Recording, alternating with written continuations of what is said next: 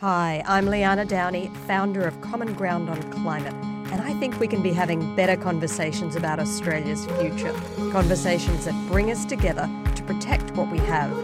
On this podcast, we're talking to a wide range of people to understand more about where we are, how we got here, and we're on the hunt for one big idea to safeguard Australia's environmental and economic future that we can all get behind. So join us and let's build common ground on climate together. On today's episode, we welcome Elisa de Wit, partner and head of climate change at the law firm Norton Rose Fulbright in Australia. She's also the director of Beyond Zero Emissions, the chair of the Carbon Market Institute, and also a director of Grampians Wimmera Mallee Water Corporation. Welcome to the show, Elisa. Thanks, Liana. I'm going to start with a question that I ask everybody. If you could wave a magic wand, what would Australia look and feel like in 20 years? So I essentially have one word to answer that question, which is greener. And I mean green in all senses of the word. A greener environment in terms of a greener physical environment, but a greener environment in terms of a more sustainable world that we'll be living in. So very much looking at a world that has us transitioning to net zero and how that needs to be incorporated into both the living environment but also particularly the economy. I think sometimes when people hear the phrase greener or more sustainable, it has connotations for them of living in a much rougher way, not being able to use your dryer, having to walk everywhere, having to grow your own vegetables. Is that how you see things? No. So my vision is still having us maintain exactly the same standard of living that we currently enjoy, and indeed ensuring that we get greater equity as well moving forward, so less divide between those who have and those who don't have. But essentially what we need to do is within our existing both built environment and the economy, we need to incorporate changes to enable us to operate in a more sustainable, lower carbon, lower emissions way. So I don't at all see us having to change our lifestyle. That's not going to be acceptable to the bulk of people. We're going to have to find a way to transition the economy, transition all of the built environment around us to maintain and improve people's standard of living, but in a way that obviously achieves that net zero or low carbon footprint in the longer term. So given that aspiration to maintain our current lifestyle, how optimistic do you feel about our capacity to do that, given the technology that's available today or that is emerging? Do you think it's feasible to get to the world that you've described? Look, it's going to be extremely challenging, and I think we have to acknowledge we've actually only got a very short time frame, a very short window if we want to do this. So the science is basically saying to us that we need to get to net zero by 2050, and the global community has accepted that. That is 30 years away, and the transition and the transformation that I'm envisaging is huge in terms of what needs to be done within that timescale.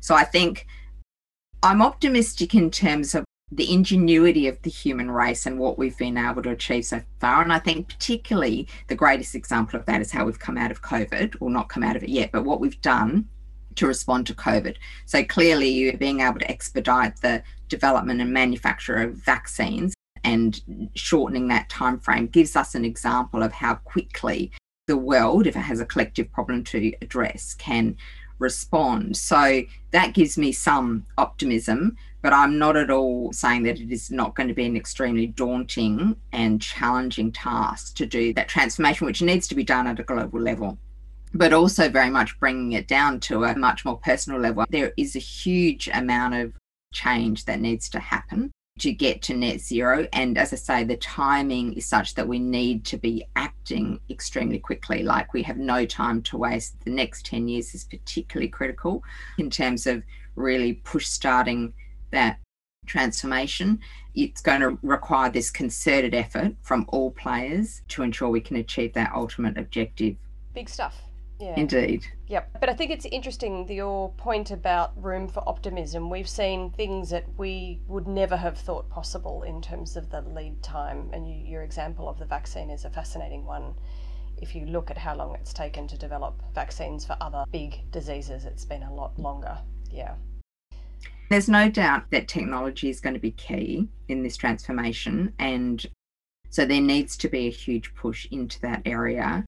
And the other big aspect is what we call drawdown or negative emissions, which is actually being able to suck emissions out of the atmosphere, which is also going to be essential if we're going to achieve our overall temperature goal in limitations. It's really interesting to hear about that idea of taking emissions out of the atmosphere that are already there. Can you talk a little bit more about some of the ways in which that's possible? Look, so at its simplest, it really does mean you are, if you like, vacuuming the greenhouse gas emissions out of the air, and you are doing something with those emissions. So you might be converting it to a different form of output, or you are capturing it and essentially storing it. So that would mean potentially injecting it into the earth, so underground or under the seabed. There are more research and development projects underway in the world at the moment to look at how we can get that technology working at scale. I think it's still some way off. Obviously, the global community has been looking at the idea of carbon capture and storage now for many years, and we are making progress, but it's been pretty slow to date, and certainly the one barrier is getting it to commercialisation, so getting it to be economically feasible to use on a widespread scale. But if the intention is, and if the world needs to continue to use some form of fossil fuels moving forward, then it's going to be essential that we have this ability to capture the carbon that's generated from the use of those fuels. I think it's definitely an area where there's room for more investment, definitely room for more research and development, but it's a critical component of the overall picture. It's really interesting to hear you talk about it. It's funny, I've always thought there was something a bit sci-fi, a bit wacky about the idea of vacuuming them up and sticking them under the ground, but as you were talking, I was reflecting on the fact that's where they were to start with. It's not that we're making new carbon dioxide, it's that we've taken the carbon dioxide that's been buried underground and we're releasing it by burning it. And so in a way it's putting it back where it was. Reversing. Exactly, reversing what we've been doing. And certainly there can be concerns about the environmental impacts of doing that, but there also is evidence that it can be done safely. And as I say, I think it is going to be an essential tool as part of the overall suite of tools to get us to our goal of net zero by 2050. You also talked about the need for it to come down the cost curve and for it to get cheaper and more feasible. One of the things that has been interesting as I've been talking to people is the extent to which, even though we know that the more you use something, the more of it you make, the cheaper it becomes, people have still been taken aback by the speed at which with solar has become really cheap. Can you talk a little bit more about that? Is that something that you've heard and observed? Yes, certainly that is the case. The facts speak for themselves that solar has dramatically come down that cost curve in ways that were probably unanticipated even, say, 10 years ago. And I guess the hope and expectation is that we'll see similar kinds of responses to other forms of technology in terms of becoming much cheaper to use and the technology improving. So obviously one area where there is a big focus and which will be essential is batteries, particularly the need to have the ability to store electricity from renewable sources and to have that in a kind of dispatchable form. And that's particularly the case if we're going to move to an almost 100% renewable energy grid, which longer term will need to be the aspiration to remove all forms of fossil fuels out of it. The other big area of interest, which is still at a very early stage though, is hydrogen. And there's a huge focus on how we can get research and development happening in that space and seeing that as, I guess, perhaps a white knight. Now, whether that's realistic or not certainly remains to be seen, but we know that the government and industry are hugely focusing on the opportunities from hydrogen. And then, of course, there's electric vehicles, which also still, and that kind of links into the cost curve of batteries, but the growth needed in that space will also need to be backed by a reduction in the cost of electric vehicles.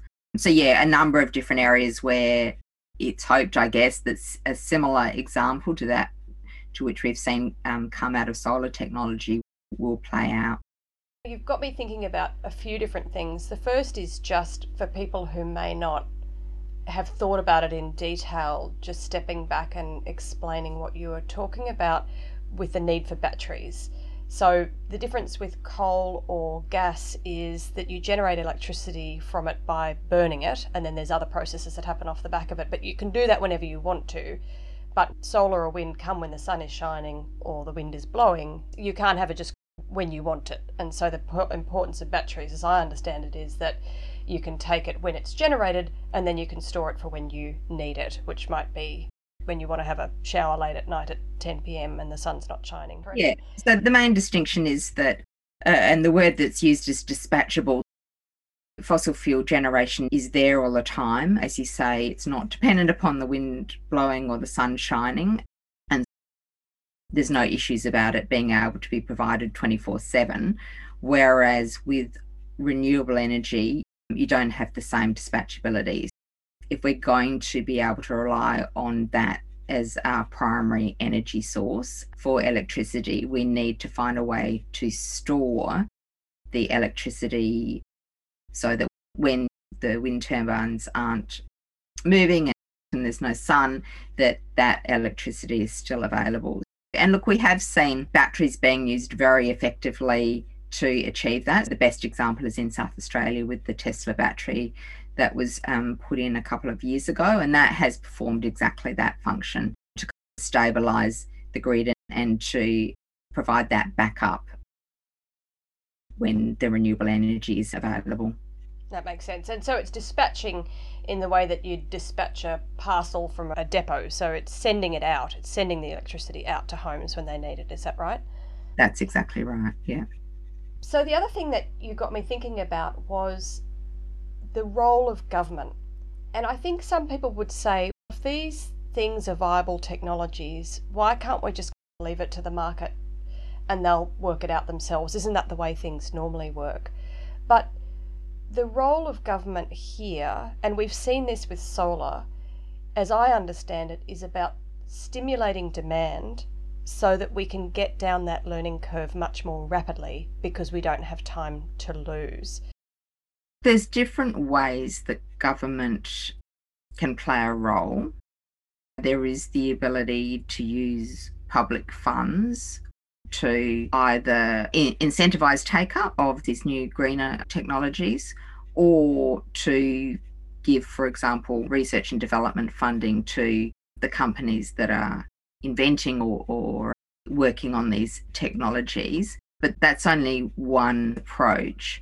It's my view that kind of what you actually need is you need the overarching goal to be set, to my mind, and this is certainly the way that most other countries in the world are going. We need to have a net zero target by 2050 or whatever appropriate date is chosen to, if you like, set the goalpost and set the long-term goal of where we need to get to. And we know that most other countries are moving towards or have moved towards enshrining net zero by 2050 as either a legislated goal or a policy goal.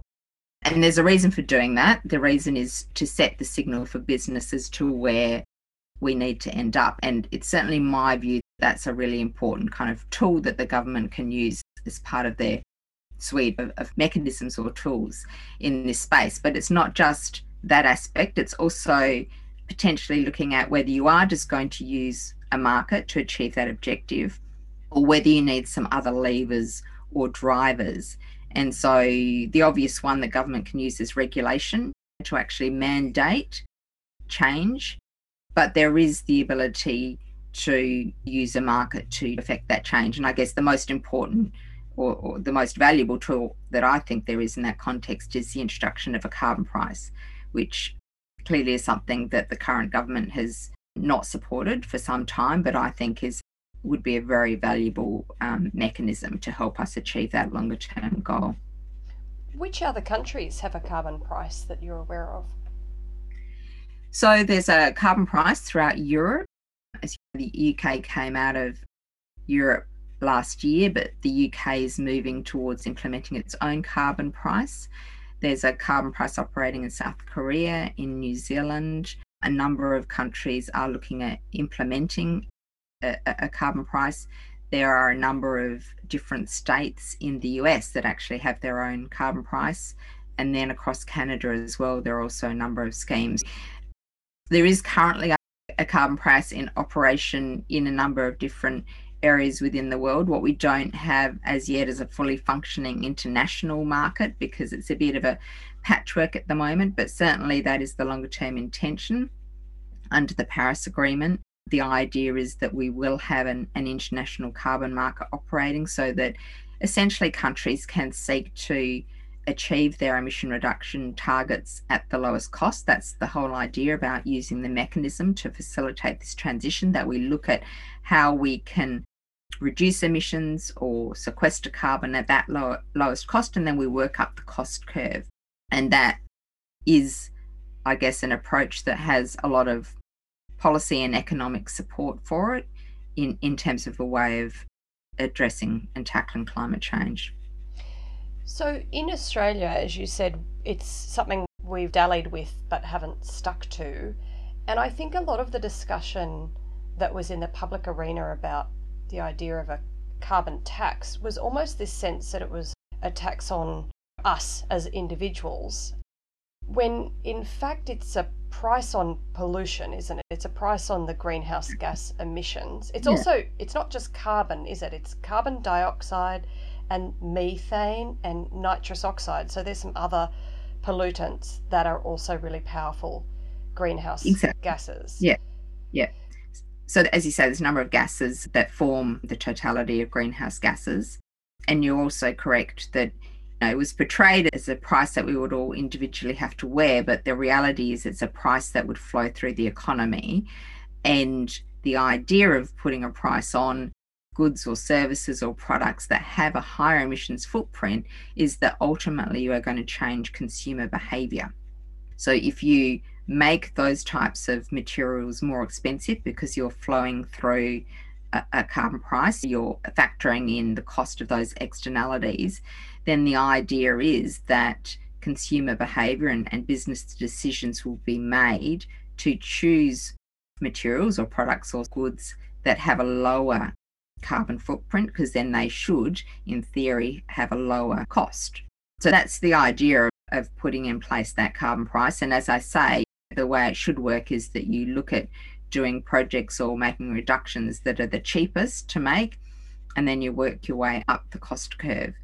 And certainly that's what we've seen in other countries that have implemented this kind of arrangement. So in Europe, what we've seen is that carbon price gradually increase over time as all of the cheaper ways of reducing emissions are utilised, and then you need to move to more expensive ways of reducing emissions.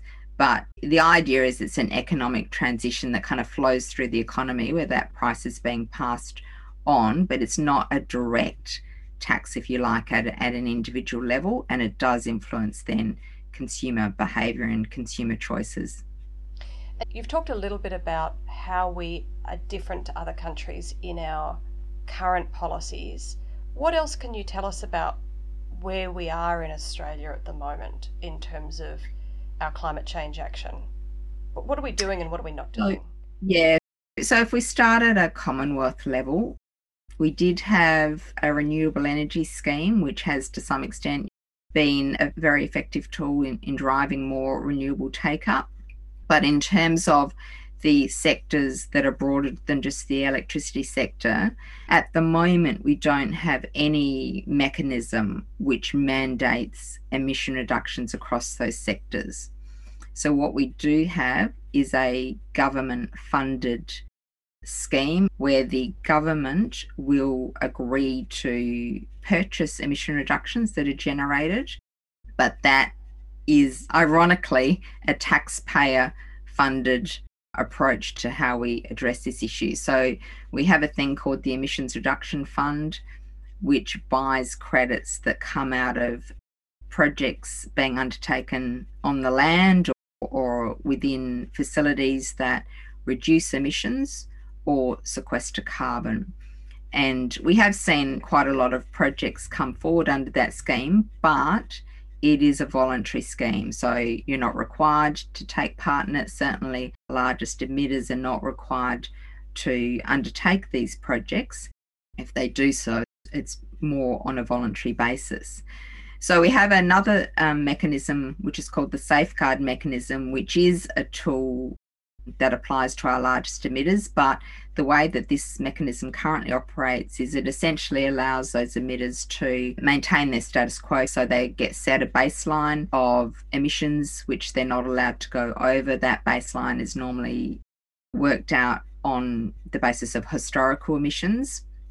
And then provided those emitters don't go over that baseline, they're not required to do anything else. If they do go over their baseline, then they can go and purchase those credits that I spoke about from the carbon projects. But really, at the moment, that's all we have. So it allows the status quo situation. It doesn't have any driver to have companies start to look at how they reduce emissions to achieve reduction targets. So I guess the other thing perhaps to note when we're looking at the Commonwealth level is what I spoke about earlier, which is other countries having net zero targets and commitments. The other thing that many countries have done, because they've had to do this under the Paris Agreement, is to set interim targets. So just as a comparator, Australia's current interim target for 2030 under the Paris Agreement is a 26 to 28% reduction of greenhouse gas emissions. Whereas, for example, the UK recently announced that it was setting a 2030 target of 78% reduction, and even the US has upped its target significantly. So it recently announced that it's moving to a 50 to 52% reduction target by 2030. So you can see, if you compare Australia to some of those other countries, we're certainly not being as ambitious as perhaps we could be. So the government, rather than, I guess, deciding that it needs to regulate emissions reductions, has taken a different approach, which is to look at, well, how do we address this from a technology viewpoint?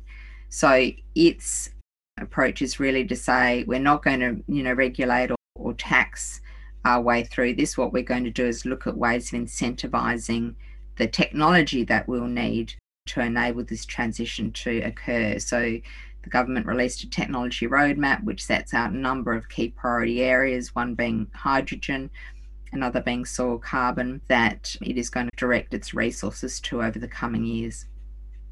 The other thing to bear in mind is that there's also a lot of action being taken at a state level. So pretty much every state and territory in Australia now has committed to a net zero target.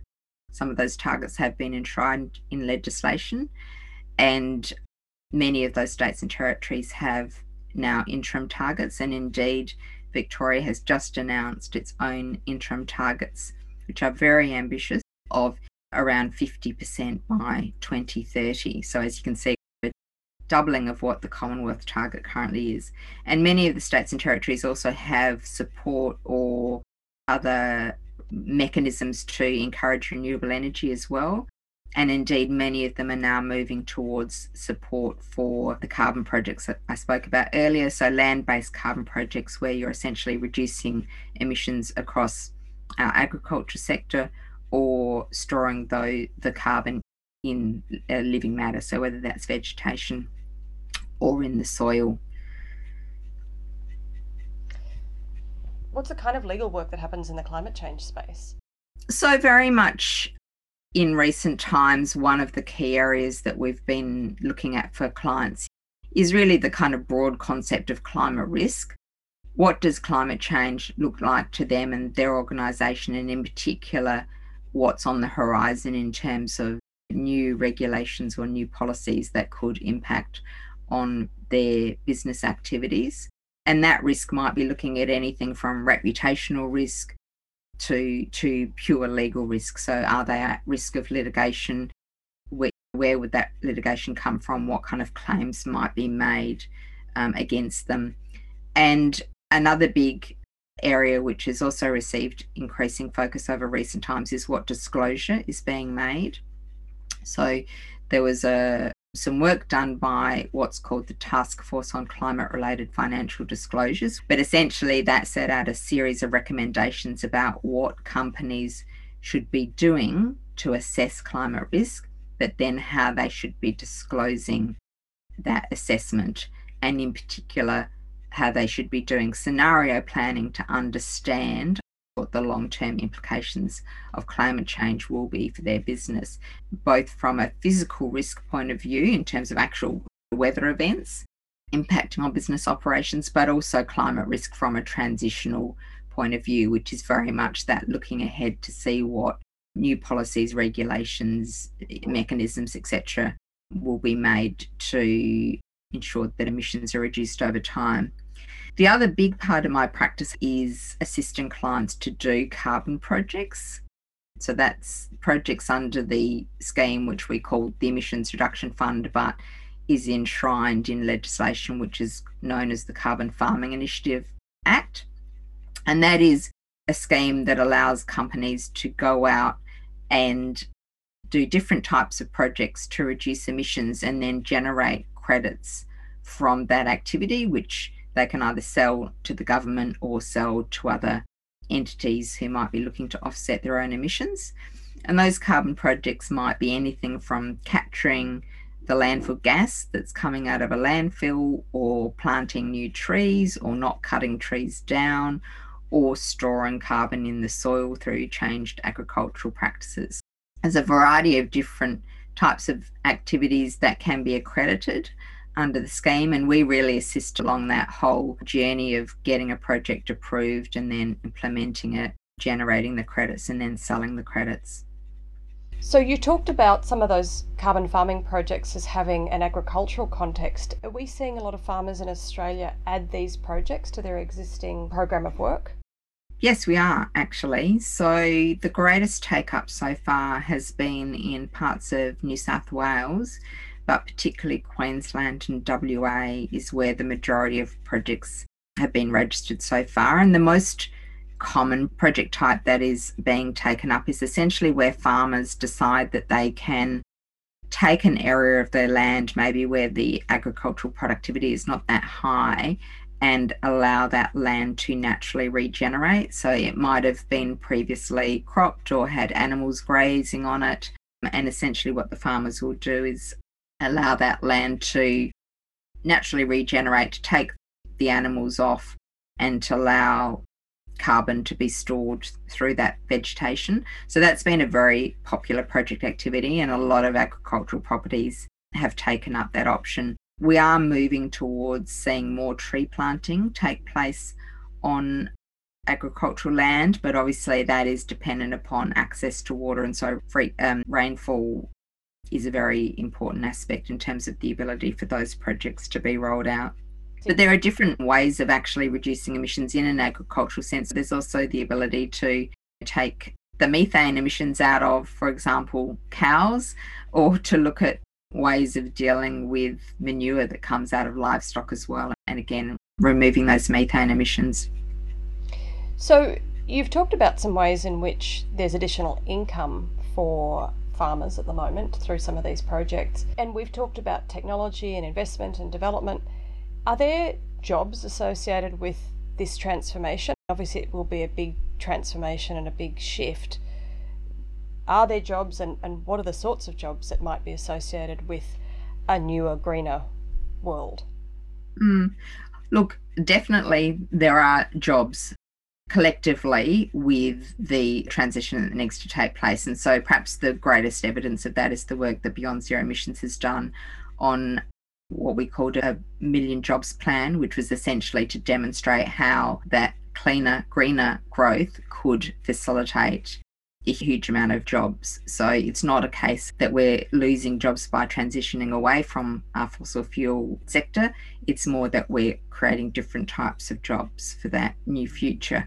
But if we think about it in the context of carbon projects, a lot of this activity does happen in regional areas, and it does involve the employment of new people, whether that's actually people going out onto properties to plant trees or other kind of project activities that take place that require people to do those activities. And I think another really important aspect as well that comes out of these carbon projects is opportunities for Indigenous communities or traditional owners to play a role.